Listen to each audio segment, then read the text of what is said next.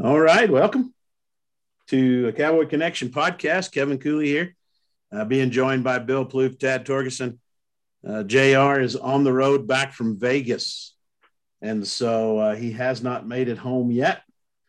JR down there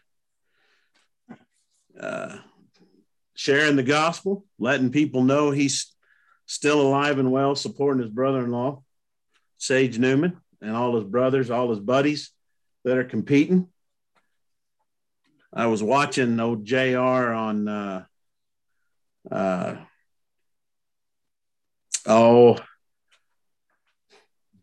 one of the shows, one of the TV shows. For the life of me, I can't remember which one it was right off the top of my head. And I could tell he was getting ready to, he was on TV. I could tell he was getting ready to cut loose, start sharing the gospel. And they cut him off to go to commercial break.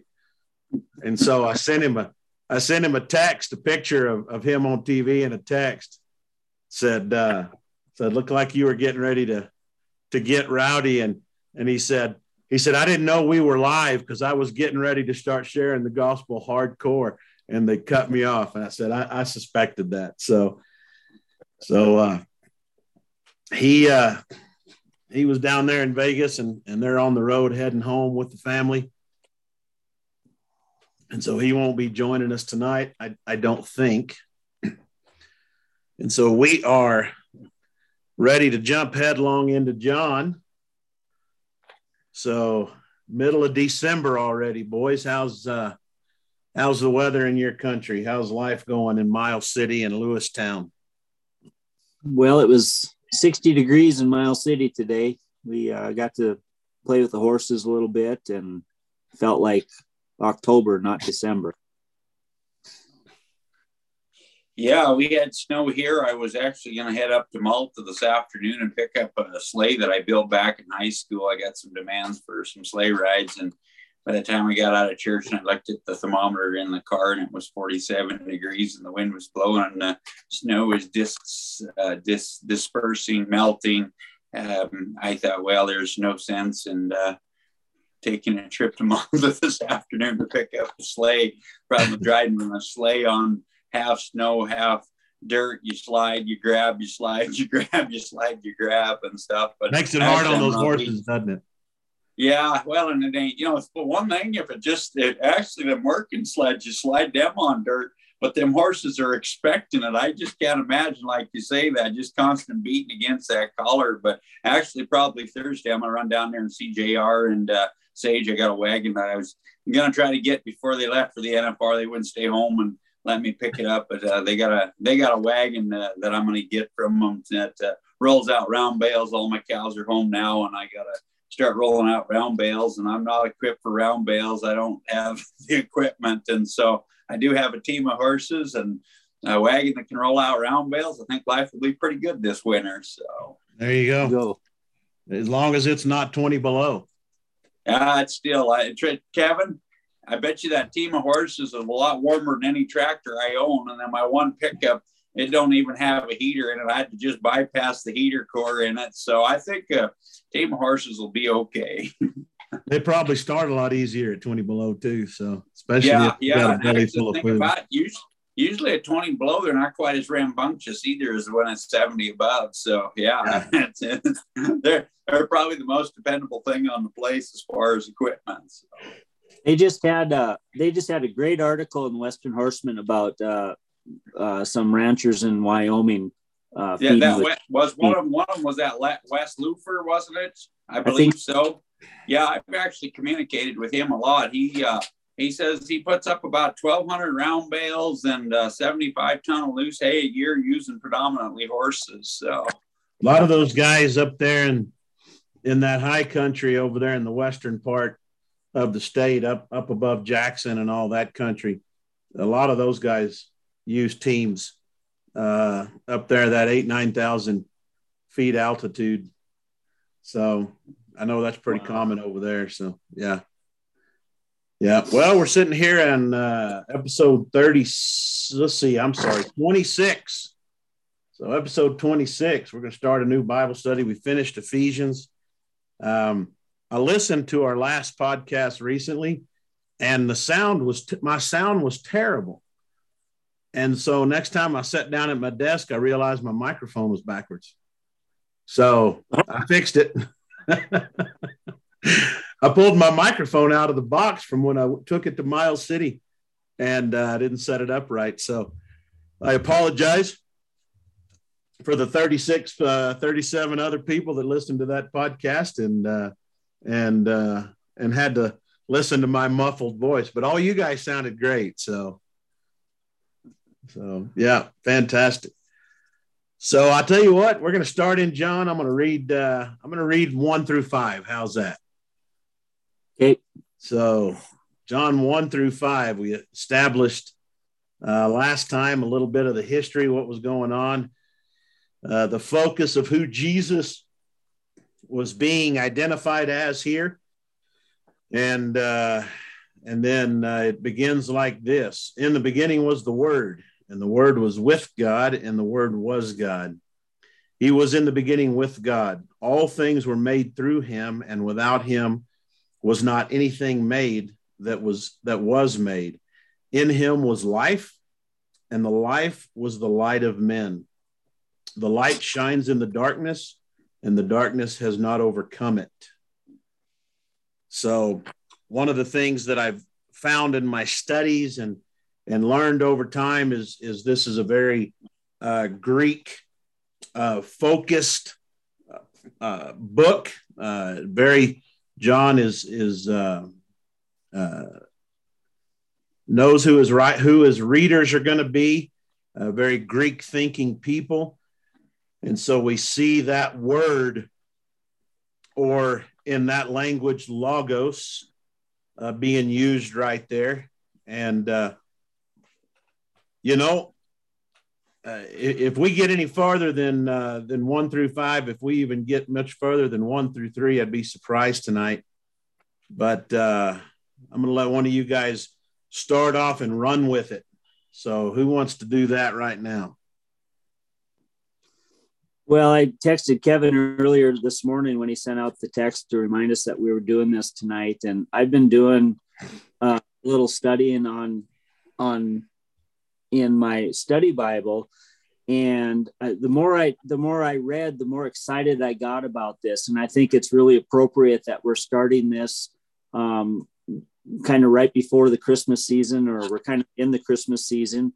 And as JR and I both, and JR's way ahead of me, I'm not going to make it through the full Bible this year, but I've been reading a chronological Bible, and I'm just, like I said, JR's way ahead of me. I'm just in the life of David right now, chronologically in the Bible. And the thing that just keeps going through my mind is that as far as I've been through the Old Testament so far, everything in the Old Testament points to the coming of the Messiah. And I don't know how to communicate this, but the excitement's just been building in me that, here we are at Christmas season when we're celebrating the birth of our Lord.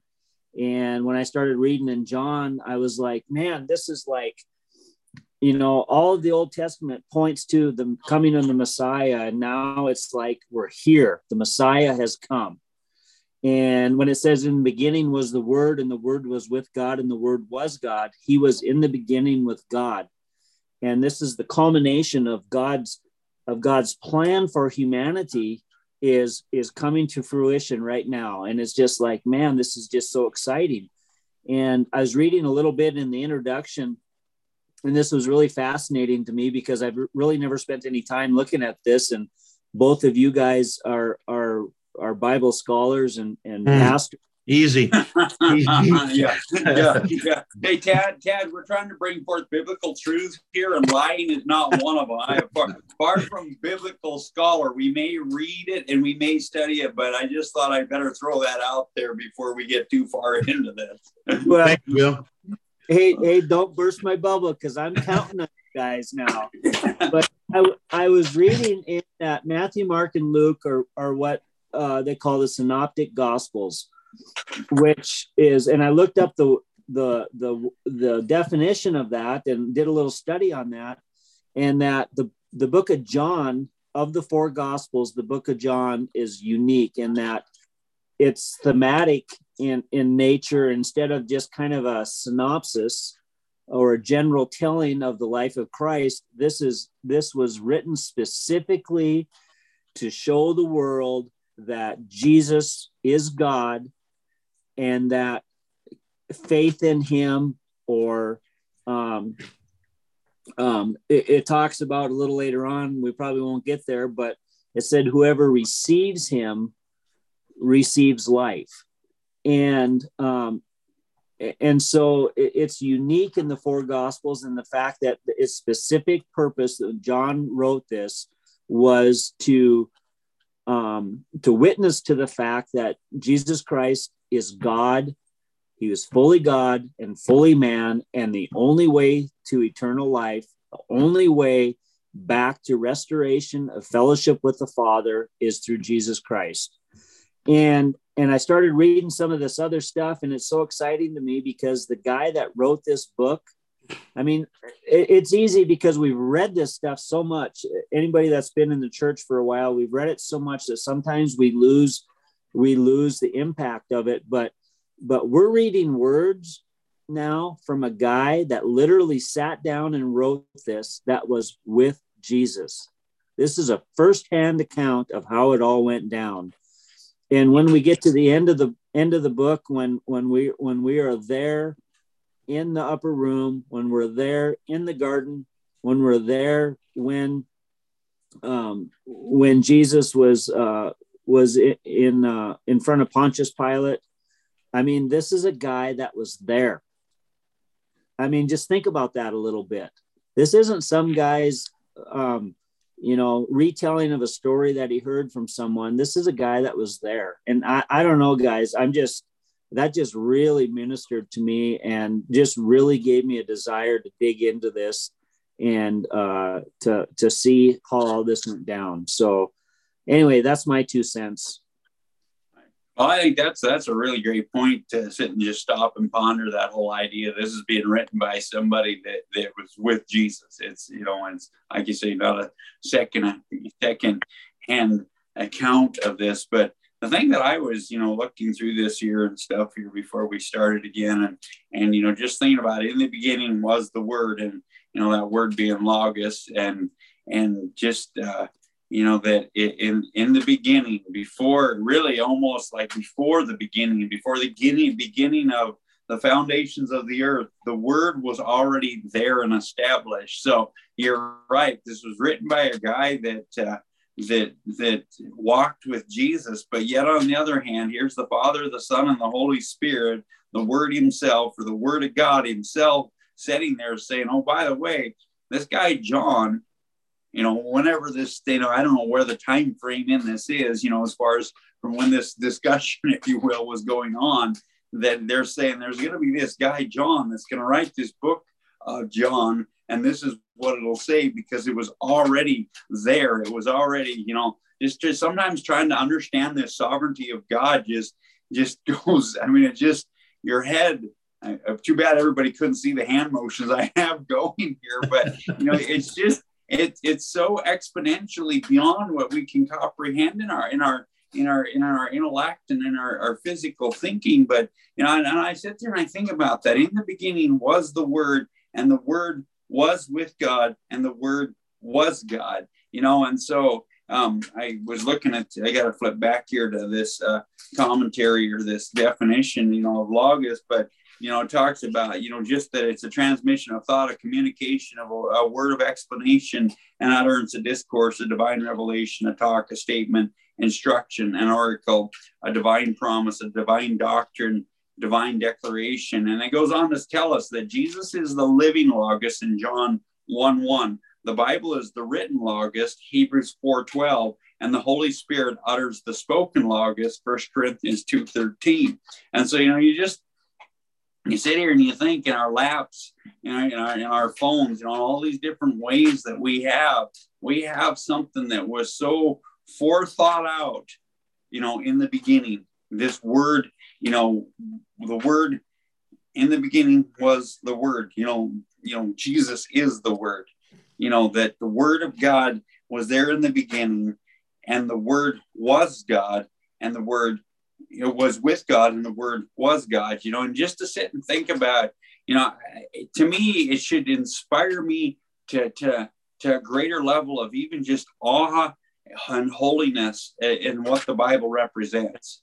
It goes way beyond just this book. I sit here with my phone setting on a stack of books to get it to the right angle so we can record these podcasts. And on top of it is a book called The Modern Art of Taming Wild Horses, and I think it was actually written back in the 1850s. And then there's a couple other books under it. And sometimes I feel like we can treat the Word of God as almost as common as a horse training book or a book on how to fix a pickup, or and yet it's way beyond that. This is an eternal book. This is so eternal that it was here before the beginning of time, and it'll be here way beyond the passing of time. The Bible says that the world is going to pass away, but not one jot nor tittle of God's word will pass away. So that's really telling us God will not pass away. And so, as I sit here and I think about that, it's like this book, this word of God, should inspire a greater level of honor and holiness in me, knowing of what we really contain here. There's been a lot of other quote unquote religious books written out there, but they don't hold the power of what the Word of God holds in our life. Yeah.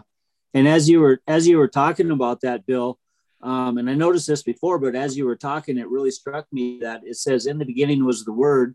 And if you're looking at the written copy of that, word is capitalized. Yes. The W in word is capitalized, and the Word was with God, capitalized, and the Word was God, capitalized. That's going back to my English class in 10th grade, which was a long time ago. But that long time ago. A long time ago. And now as we're talking now, the words went through. I lost the word in my mind, but it's because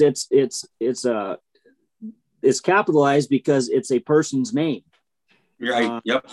And so, I mean, that just blows my mind that, and as we've been having our podcast, we've talked about three things. We've talked about staying in the Word, staying in worship and prayer, and having fellowship with other believers.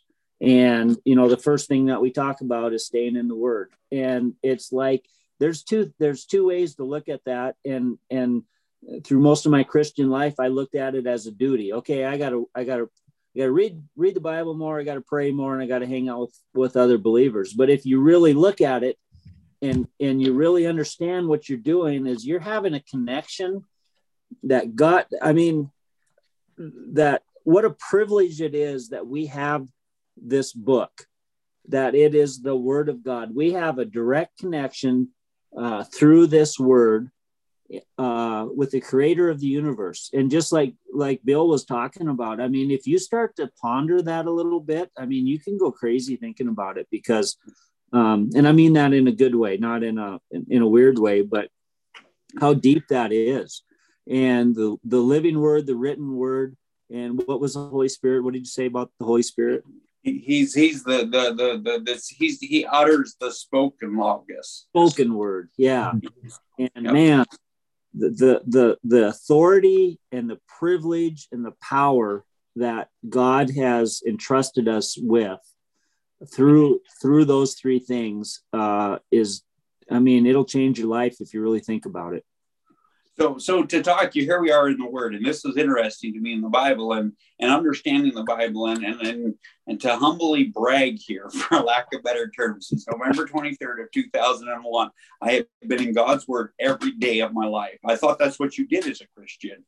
I'm just saying, and I had a guy that, that led me to the Lord, and he directed me in that way, and he pushed me that way. And so to me, that's normal. To even if it's just one scripture a day, I will read God's Word every day. And yet we sit here and we're doing a Bible study on Thursday nights in Grass Range at the church called Biblical Christianity, and it's by Wall Builders Ministry, Wall Builders. But anyway, David Parton was speaking on there, that they did a survey amongst Christians in America, and that only 9% of Christians read their Bible every day. And I can't remember the statistic amongst, pastors, ministers, but the statistics weren't that much higher as far as the percentage of it. And I sit here, I think about that, there again is, I don't want it to be, well, I did my duty and I at least read one scripture. I just want it to be that every day I was going to be in the Word of God to feed something into my life. Something of life every day into my life. Because, it goes on down here and it says, in him was life and the light of man, and so, and I sit here and I think that even for myself is that, I can, quote unquote, say I'm part of the 9%. Unfortunately, I'm not part of the 91%. But even in being part of the 9%, how am I approaching this? How am I approaching God's word? Am I just approaching it as, well, I read my scripture for the day? Or am I approaching it from the point of yes, I need to get into God's word. I need to connect with God. I need the life that's within him. I was just, we were having a conversation, a friend of mine, and here just prior to this, and we had this discussion about, how do we keep from complaining as humans? And there's a lot of it is we got to consider who we're hanging out with, kind of what we're talking about here, who we hang out with, fellowship with, our worship and prayer, and then being in God's word, because it's out of the abundance of our heart, our mouth is going to speak. And so the more we stick the word of God in us, that when those situations come and everybody around us at the coffee shop, which I try to avoid, to be honest with you, is gloom and doom and everything is so bad, that we can come forth and say, no, according to God's word, this is what we can expect. Kevin was shaking his finger, so he had something he was urgent to say. That was good, man. I was amening you, because I've started reading this book that a friend of mine sent me. We were having a conversation, and I was just emphasizing the Word of God, our time in prayer, and our relationship with like-minded believers, challenging us to make us better. And he said, man, I just read a book. I'm actually doing my doctoral thesis. I told you guys about it last time. And I had to find this quote in this book talking about those specific 3 spiritual disciplines. He says that all other spiritual disciplines flow out of those 3 spiritual disciplines, but talking about the Word of God, prayer, and relationship. And you said, how do we approach it? And when I read this, I realized that oftentimes we don't approach it like this. He says, they are blessings, not mere disciplines, but channels through which God gives us spiritual food for our survival, growth, and flourishing in the mission. They're blessings. It's not a burden. It's not an obligation. It's a blessing to be able to do that. And this book is so good. I just bought a dozen of them just so I can hand them out and give them out, because I'm loving it so much, mostly because it's affirming me more than anything, I suppose, but it's given me insight that I hadn't considered. But when we look at Jesus, the Word, and we look at his life and what he brings and what we have in our possession right here, the Word of God, blessing. I think that's why we see so much in Scripture, the encouragement to have a grateful heart, to be thankful, to live in thanksgiving. Because if we can truly view that thing, even our trials are to be considered joy. Consider it all joy when trials come against you. I don't do that all the time, very often. You guys don't do that all the time or very often, but it's a mindset. It's a Romans 12:2 renewing of the mind to realize that it's all a blessing, and so we see this. In the beginning was the Word. We see this divine speech that John's talking about, that of course we know John is, as we read through this, we know John is very oftentimes wants Jesus to love him most and tells people that Jesus loved him most. because he loved Jesus so much, right? But we see how much he loved Jesus, and he watched him. He lived there. And he says, in the beginning was the Word, and the Word was with God, and the Word was God. We see this divine speech that, and he talks about Jesus being eternally existent. He's an uncreated being. He's always been there. And for us to diminish any of that, there's theologies out there that say Jesus laid down his sovereignty, laid down his Godhead to be fully man. So no, there's no evidence of that biblically. There's nothing right here. He was God. Mm-hmm. And who else would we want to worship? Who else would we want to yoke ourselves to but Jesus? He was in the beginning with God. And then 3, hey, look, if you don't read this next sentence and meditate on it deeply, all things were made through him, and without him was not anything made that was made. I think we have this visual image of Mickey Mouse waving his wand and the stars and the sparkles coming out of the end of it, and the world being created that way. You guys are old enough to know what I'm talking about. Some people may not be, but Jesus spoke all things into existence. We see Genesis language being spoken right here. Right. Genesis 1, John 1, John knows exactly what he's saying. And we see Genesis language being spoken, and we find out who it was that spoke all things into existence. And then I got some insight into 4 that I hadn't had before today in a long time, which I thought was amazing. I don't want to go there yet. But I got to back up to verse 1, man. I'm like a racehorse in the gate waiting for it to be open, man. We're sitting here thinking about this, and I'm just going through the whole thing about word. And, in John says that the word is spirit. The word is truth. And I'm sitting here like, and I know this, but this is why I love these podcasts. I sometimes come into it and I'm tired. It's bedtime almost, and stuff. And then we get into this, and man, I'm just like, oh my goodness. And so, I'm sitting here like, the word is spirit. So we've already looked at that, logos, there's, the spirit is the spoken logos, or space utters the logos. But then I'm sitting here, I'm thinking that the word is truth, and this is in John somewhere too. And I'm sitting there thinking, my goodness, the Bible tells me, the word of God tells me that you shall know the truth, and the truth shall set you free. Jesus says, I am the way, the truth, and the life. And I'm sitting here like, man, if I don't have freedom in my life, that tells me something, that I do not know the truth. I do not know the word of God in that area. I experienced freedom in some areas in my life. I'm sitting here talking today in church, and I actually this morning sent Elsie a text that, in Colossians 3:8, I believe it is, it says, you're supposed to, and it says, and now put off, now it wasn't like later on, it says, now put off anger, malice, all this stuff, and foul language.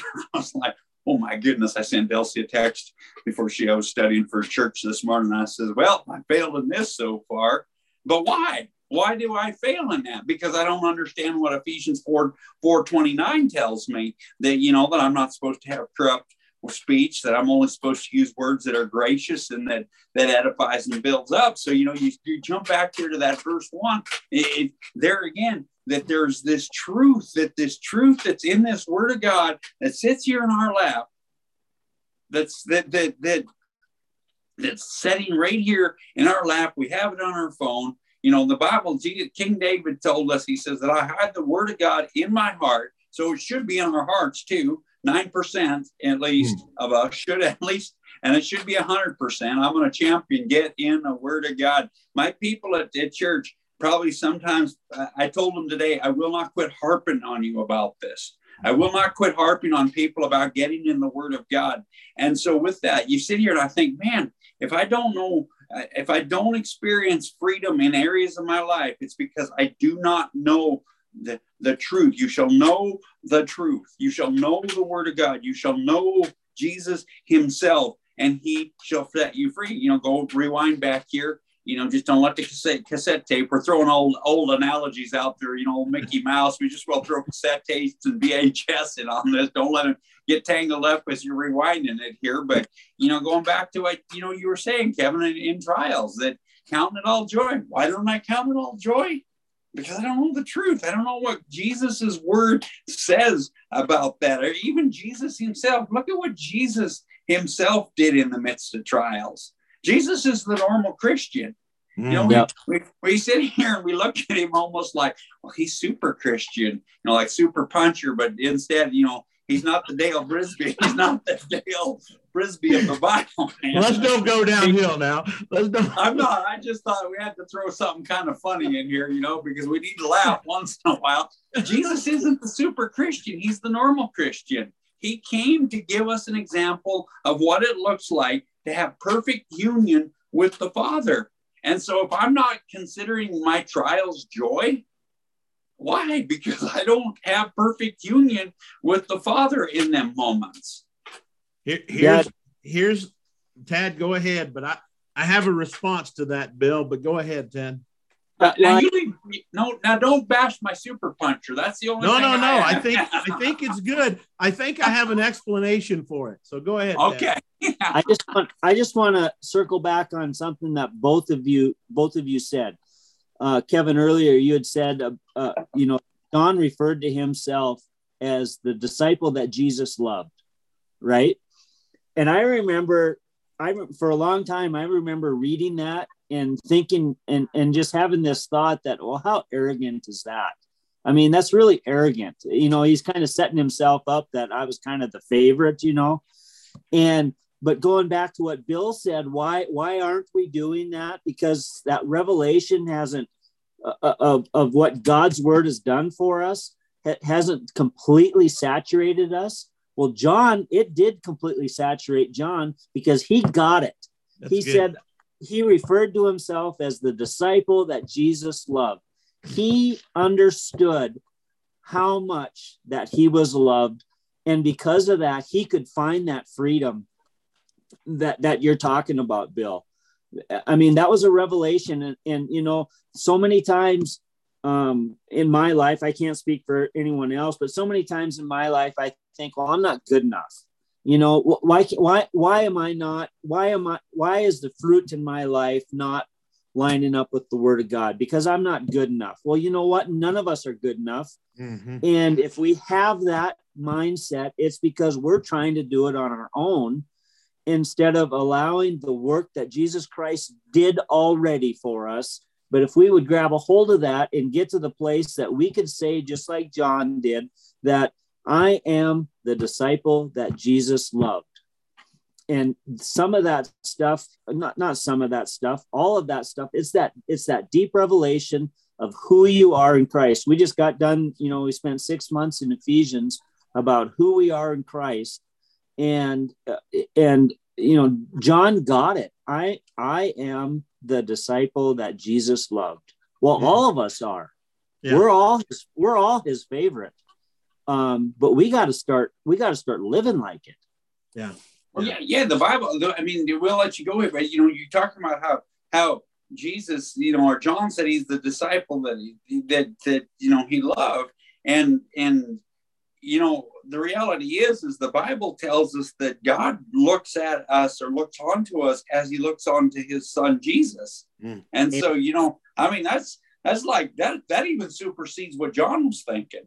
That supersedes that the Father, because of the blood of Jesus, because of the sacrifice that Jesus, you know, did on the cross. I mean, the reason God turned away from Jesus, he said, my God, why have you forsaken me? You know, it was because of the sins of the world that he was carrying on him at the moment, that he didn't, you know, he could not look unto Jesus at that moment. But yet, because of what Jesus did for us on the cross, he looks at us now as we are the Son of God, or not the Son of God, but as he looks at us in the same way as he looks at his son, Jesus. And I mean, that's a huge thing that, I'll be honest. I mean, we have, a friend's kid that comes over on Friday, and I love that kid dearly. I mean, I think he's a great kid, but I don't look at him the same way as I do my son.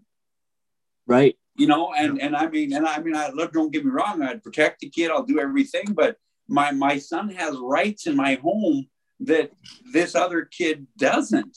And it ain't because it's just, and so I sit here and you start thinking about that God looks at us as he does his son. Go ahead, Kevin. I'm getting jacked up here. Well, and I tell young people that come to our school all the time, look, you cannot, you can't, I tell people this, you can't view your brothers and sisters in this classroom the same way you view your brother and sister at home. It's just a different relationship. Brothers and sisters in Christ are just different. I look at all these girls here and I love them like daughters, but there's only three grown women that aren't my wife that can walk into my office, shut the door, sit in my lap, and put their head on my shoulder. Mm-hmm. Right? Just 3 grown women in this world that can do that. All other grown women in this world, and I'm not talking about Sherry. Sherry's a no-brainer. All other grown women in this world that I view as a daughter, that door stays open and they can sit in my office, but they can't come sit in my lap, right? And so I love them like daughters, but not like my 3 daughters. Exactly. But God looks at us differently because he's God. He's not us. He's not inappropriate. He's appropriate. But going back to what you said, Bill, you're struggling with why. And it's one of those things that as I'm studying John, because I'm about 15 chapters ahead of us today in our Bible study on Sunday. I've been doing it for the last 6 months, right? And so as I'm continually studying through John, I'm continually going back.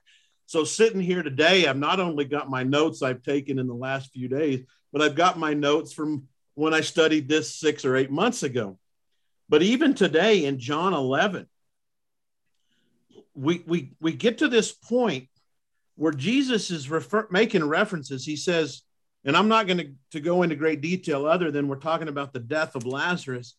He says, are there not 12 hours in a day? If anyone walks in the day, he does not stumble because he sees the light of this world. But if anyone walks in the night, he stumbles because the light is not in him. And when we look at 4, it says in John 1:4, it says, in him was life, and the life was the light of men. The light shines in the darkness, but the darkness has not overcome it.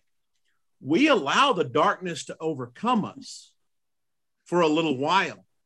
But if we will realize that it is so important to not necessarily just realize that Jesus is in us, but we're in Jesus. We are in him. And if we're living our life in him, there's going to be light, because in him is life.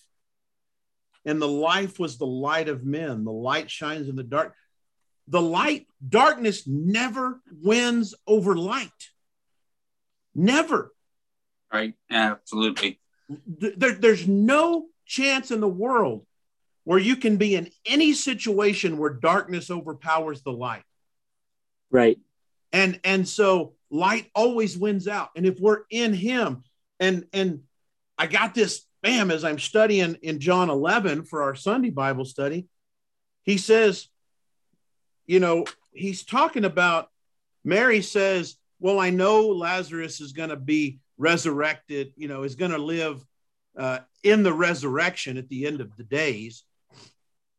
And Jesus says, I am the resurrection. Amen. And the life. Whoever believes in me, though he die, yet shall he live. And everyone who lives and believes in me shall never die. Do you believe this? So he's not just the facilitator of the resurrection. He is the resurrection. Amen. And so it is through him and in him. He is the way. So we have to go through him. We have to be in him.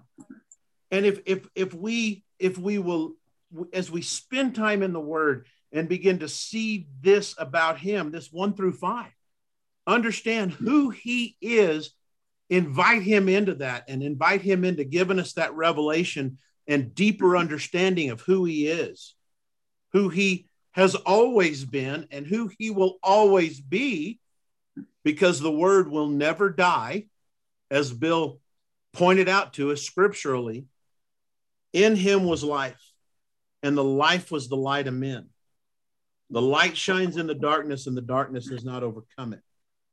Well, I think that's so interesting. In verse 4, as we look into the further on into John, there Jesus says, I am the way, the truth, and the life. And he also tells us that he is the light of the world. So you really just look at even verse 4, and it's John's kind of already, if you will, quote unquote, prophetically telling us of things we're going to see further on as we look into John, when he is the light of the world, and that we're going to hear it straight out of Jesus's mouth. Exactly. Yep.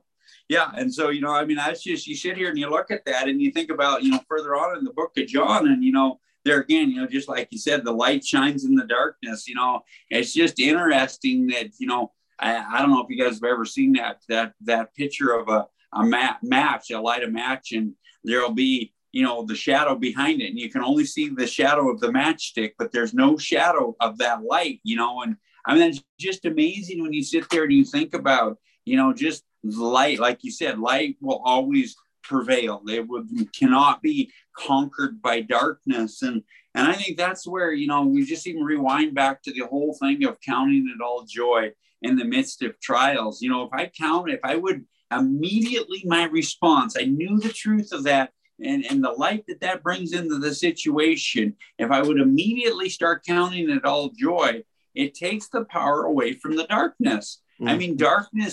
Darkness cannot overcome me in those moments. And, but it's just, that going back to that conversation that my friend and I were having prior to this, and just, we were talking about situations and circumstances in life, and, he went through some stuff. He actually was looking at one time of buying a house next to me, and he didn't get it swung. And because of this, and he was looking at all the circumstances that went to ultimately to the place that he got bought. And it's a much better deal than being my neighbor, I'm sure. But beyond that, it's I think that's the whole thing is I think of all the things that I went through this summer, and yet there was so much of the desires of the end outcome of what I ended up receiving out of it. But I can't say that I was counting it all joy all along, that I was always happy about the way my situation was going. And yet so often it's after the situation happens and we can look back on it. And I sit here and it's just really to come into this is, Jesus was there in the beginning, and he was going to be there in the end, and he's in between the whole. Not that there's really a beginning and an end, but I guess what I'm saying is he knew everything that was going to go on in my life, in our lives, all through these circumstances that we go through. And yet, because I don't fully grasp a truth, I allow that darkness to start to hammer on me. And because it starts to hammer on me, then I start to give power to it by the things I keep talking about. And then I get bitter in my heart, and then I start to get angry about things. And then, and then. And yet if I'd immediately say, okay, let's turn the light on. Well, I better, like you were saying, Kevin, is, live in the light. Walk in the light as he is light. First John tells us that. Well, we saw that in Ephesians, didn't we? As we studied Ephesians, we saw that walk in the Spirit, walk by the Spirit. We constantly saw that through Ephesians on several of occasions, that same reference, just like that. You're exactly right. Yeah. And, so I just, as I sit here and I think about this, it's just being so absorbed in this truth of God, the Word of God, the Spirit of God, just as we're talking, the principles of that worship and prayer and, fellowship with one another and fellowship with the Word of God. And the more that, invades my life, case in point, this is, sometimes in the morning I get up and I'm kind of groggy and it takes, what I read that thing is that, old age is kind of like an old Ford. It just gets a little harder to start in the mornings, kind of a deal. Anyway. I got two of them. Isn't that the truth?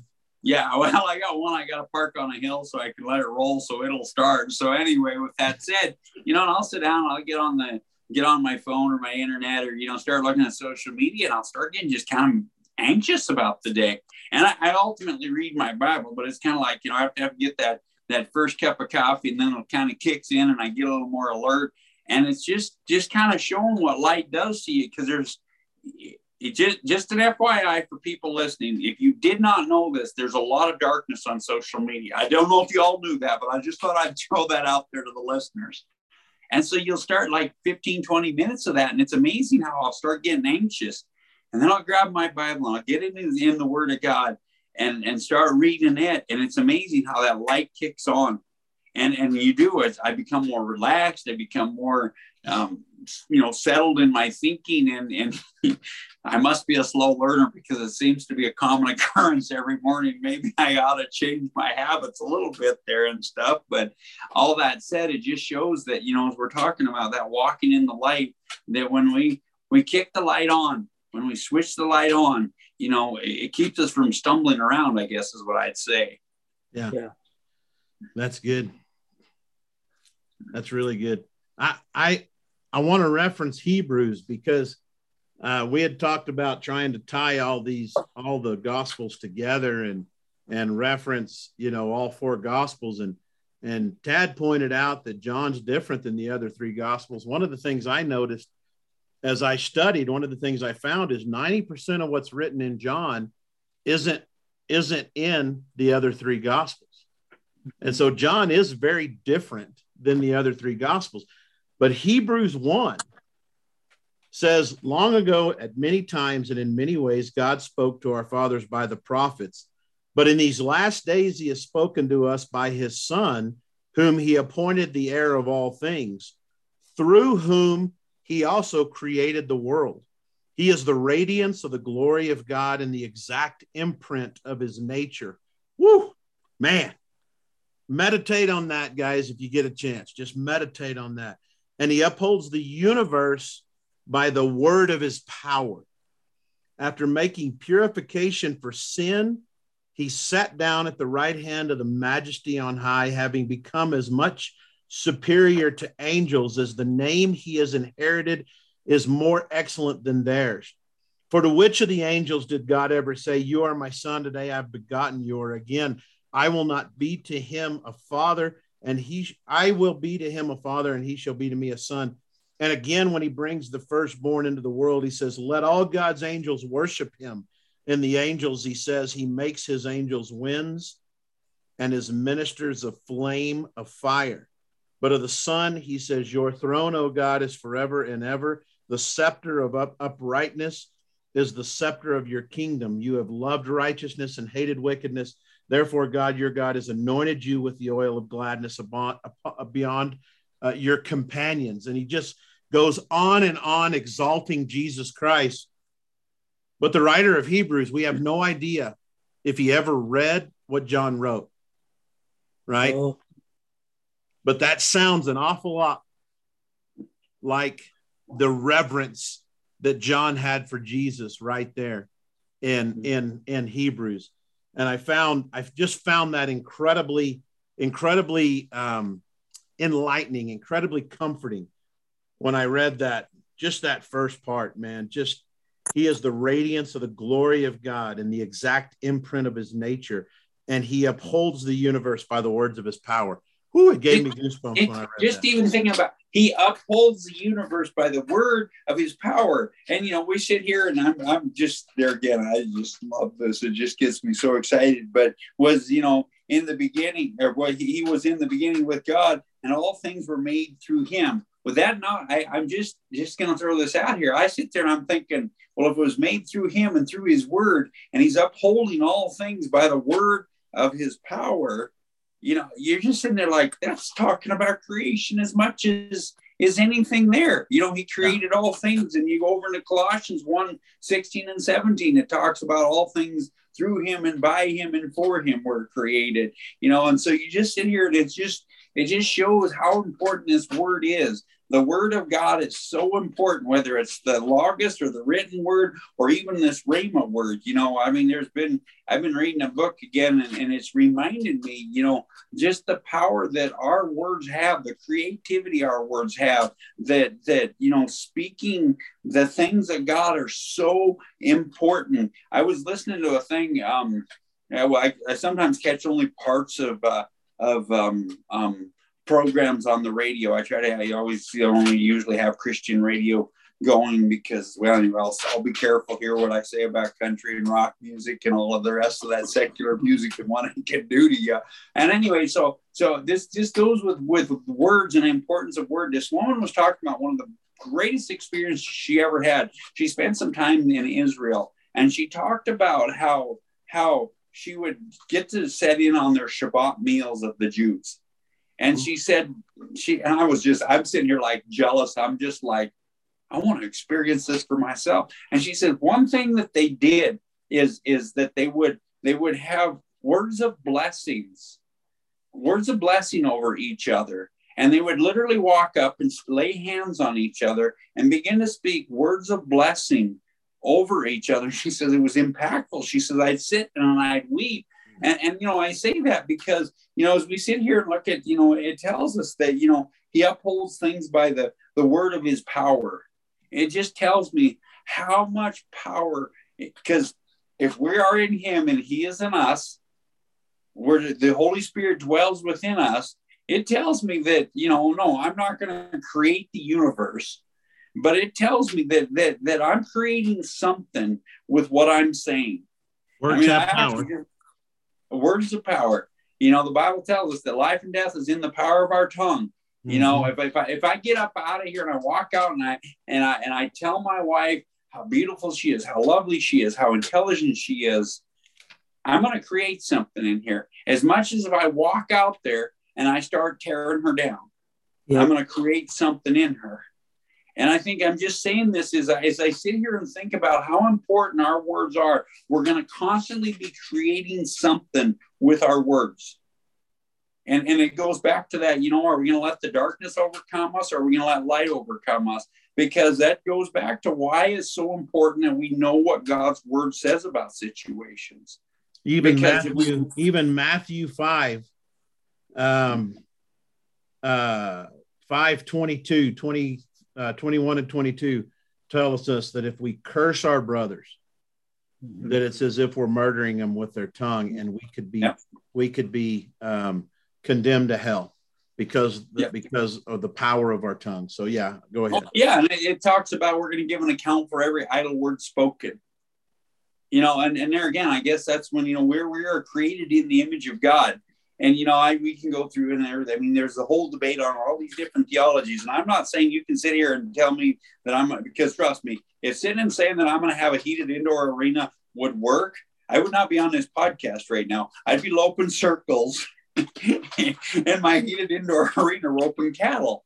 That's not what we're talking about here with the word, because I go back to that this logos word, this written word of God, that Jesus himself from the beginning was written for us for today. Whatever, is it December 12th today? I don't even know what day it is. Yeah. It's Sunday. I do know that much because it was church day. So, but that it applies to us today, that it goes back to that, as I was saying, that, know the truth and the truth shall set me free. If I grumble and complain about my situation, guess what I'm probably going to get? I'm going to probably keep getting the same situation. If I start blessing my situation, because that's what my friend, one thing he asked me, said, did Jesus ever complain? Is it ever written in the Bible that Jesus ever complained? And we went off and had a nice conversation about this. It was really an uplifting conversation. I was encouraged when we got done. And I said, no, nowhere in the Bible does it say that Jesus complained. And that's why Jesus can demand of us or expect of us, and says in the Bible many times, do all things without complaining. Mm-hmm. And so, I think that what I'm trying to hopefully come around to is in this whole idea of God and his word and the power of the word, is that Jesus really wants us to talk like he talked. That's Amen. Good. Yeah. And I say that because actually that's what I'm teaching on gifts from and out of First Peter First Peter 4:11. It says that if you speak, if you have the gift of speaking, like I told everybody in church, we can all say yes to this one because we all have the gift of speaking. The New Living Translation says, speak as if God is speaking through you. I'm like, oh my, wow, how many conversations did I have in this last week that, well, it wasn't God speaking through me. That's good. Yeah, if you go back to Joshua, and I've talked about this before, Joshua 1:9 is, I kind of call it the bull rider verse because it's the famous, have I not commanded you, be strong and of good courage, do not be afraid nor be dismayed, for the Lord your God is with you, which is a great scripture. But I always say you can't use Joshua 1:9 if you don't look at Joshua 1:8. And Joshua 1:8 is saying exactly what you were just saying, Bill. It says, this book of the law, which is the word, shall not depart from your mouth, which means that you should continually speak the word of God. What should come out of your mouth should be the word of God. But you shall meditate in it day and night, that you may observe to do. So be doers of the word, not hearers only, so that you may observe to do according to all that is written in it. For then you shall make your way prosperous, and then you will have good success. And again, Bill, I like that you said that about, well, if I just speak it, I'll have a new indoor arena, because I think you can really go down into that ditch.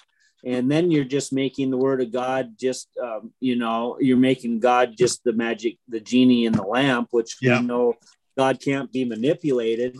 But if you're continually renewing your mind, like it says in Romans 12, and as it says in Matthew, if you seek first the kingdom of God and his righteousness, your desires will be molded by what God's desires are, because, it says that whatever comes out of your mouth is coming from your heart. If Jesus has changed your heart, and I agree with you 100%. And it's funny because the Lord's really been dealing with me about this too. My wife and I have been doing devotions every morning, which is another story that I got to tell you guys sometime, because it's just amazing what's been happening in our life. But, and one of the things that we've been doing is a devotion that kind of guides us in how to speak the word of God over our children. And it's been so good, so good. And it's so true that our words are so powerful, and scripture tells us that, life and death is in the power of the tongue. And choose you this day who you will serve. As far as for me and my family, we will serve the Lord. And even just proclaiming that is it just sets the direction for where you want to go and where God wants you to go. And you hit something that I was going to say. I mean, that's all good stuff there. But, you were talking about the desires of our hearts. And that's what I notice is the more I make God the desire of my heart, the more his desires become mine, because I mean, man, when you're first a Christian and you come out of the carnal world and, living for yourself, you read that scripture in Psalm that says, delight yourself in the Lord and he'll give you the desires of your heart. And you get wrapped up in some of the less than right doctrine, coming right out of living for yourself. And man, I was like, man, that's awesome. God's going to give me the desires of my heart. And well, we all know what a lot of our desires are when we're living for the flesh and we're living carnally, right, and the more I look at, that seek first the kingdom of God, or the more I make him my desire, it's amazing what changes in my life, and I think to just want to live broken and busted and disgusted is a poor representation of God. But if my only goal is what can I get out of Jesus, man, I already got it all. I get eternity. I mean, it's this whole best life now thing. I'm sorry, if this is your best life now, you're headed to hell. Yeah. Well, let me say that again. I'll say that again. If this is your best life now, you're probably headed to hell. Yeah. Because what I read of my best life is way beyond what I can live here. Do I live eternally here? Absolutely. I live from an eternal perspective. That's why I don't fear death. It don't bother me. Man, there are days I am cheering, Jesus, come back now. I'm cheering it on. I mean, I'm not like, and so in this is the more I get into the word himself, the more I see what his desires are. That I do all things to the glory of God, that I do all things with the strength that he has given me, that I do all things, through him. In him I live, I move, I have my very being. Those are the desires of my heart. And then all the other stuff, if you will, is just the gravy on the mashed potatoes. Yeah. It's just that whole seeking him and everything that I do, and the other thing I notice is the more I seek him, the more I become contented with what I have. I've chased, I had to have all the new and the best and the shiny and on, and it wasn't always the best for me. Right. I had a pickup a year ago. I had a pickup catch fire on me, and I thought this was the golden child, man. I had a nice pickup catch fire and burn up on me. No, I'm not saying God did it, but after that pickup was paid off and I'm driving two 1988 Ford pickups, and I got a single axle semi that'll pull my big loads and trailers, and I'm not waking up every day wondering how I'm going to make these payments. Mm-hmm. I'll tell you what, my life is a lot more contented. I'm not sitting here like, oh my goodness, and so it's because my desires are becoming more his desires, if you will. Yeah, man. And we've got a long time to talk about that. If the Lord doesn't come back before we're done with John, we're going to talk more about that statement right there. The desires of the desires of our heart line up with the desires that God has for us. That is so good. And it is so true. I'll tell you what, guys, I'm on fire, man. I'm excited for this. That's a heck of a way to start this one out. You guys have any closing thoughts? I was just sitting here thinking, I don't know, how long do these guys want to listen to us? Because I'm sitting here, after we got to talk about meditating on, I'm going over to Psalms chapter 1 that says, he who delights in the law of the Lord and his law, he meditates on day and night. He shall be like a tree planted by water. He shall bring forth fruit in season. And then I could jump over into John chapter 15 out of that we're to bear much fruit. And I'm just going and then if we jump over here into Jeremiah 17, talks about being planted by trees of living water. And I'm just going man, this is this could become an eternal conversation, if you will. But we better we're at the back end of an hour, and that's a long time to listen to us three. So that's the truth, man. The conversations are going to be good. We may have to cheat and maybe squeeze a couple extra ones in between our normal times or something. Like I say, man, it might be a case that we have to jump in and do three a month or something. But especially the winter months, it gets dark early, so we're in the house a little earlier, I guess. So. Anyway, yeah. Well, I'm gonna tell you what, man. Jesus is the way, the truth, and the life. No one comes to the Father except through him. If you don't know him, I'd encourage you to get to know him. Pay attention to what we're saying. We love Jesus, and we want you to love him too. And Word of God says that all have sinned and fall short of the glory of God. But Jesus died for those sins, and all we have to do is profess him as Lord, believe in our hearts, and confess with our mouths that he's Lord, and we would be saved. So,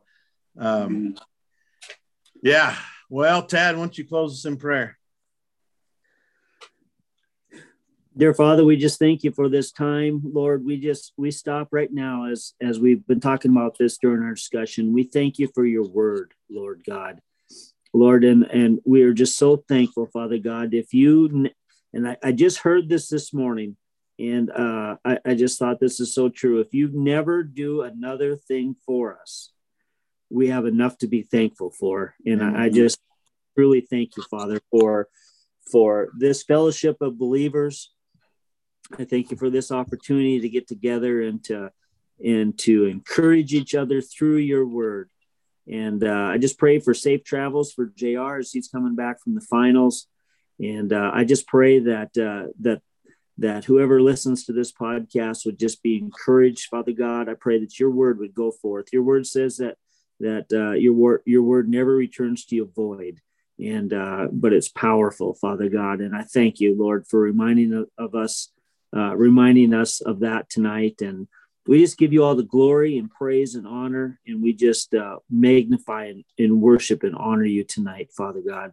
We thank you, Lord, for everything. In Jesus' name, amen. Amen. Amen. All right. Well, that draws us to the end of this one. You can send us an email, ask any questions at acowboyconnection@gmail.com. That's acowboyconnection@gmail.com. And we look forward to hearing from you. And we look forward to getting back together and just traveling through the book of John. So, all right, man. We'll see you soon.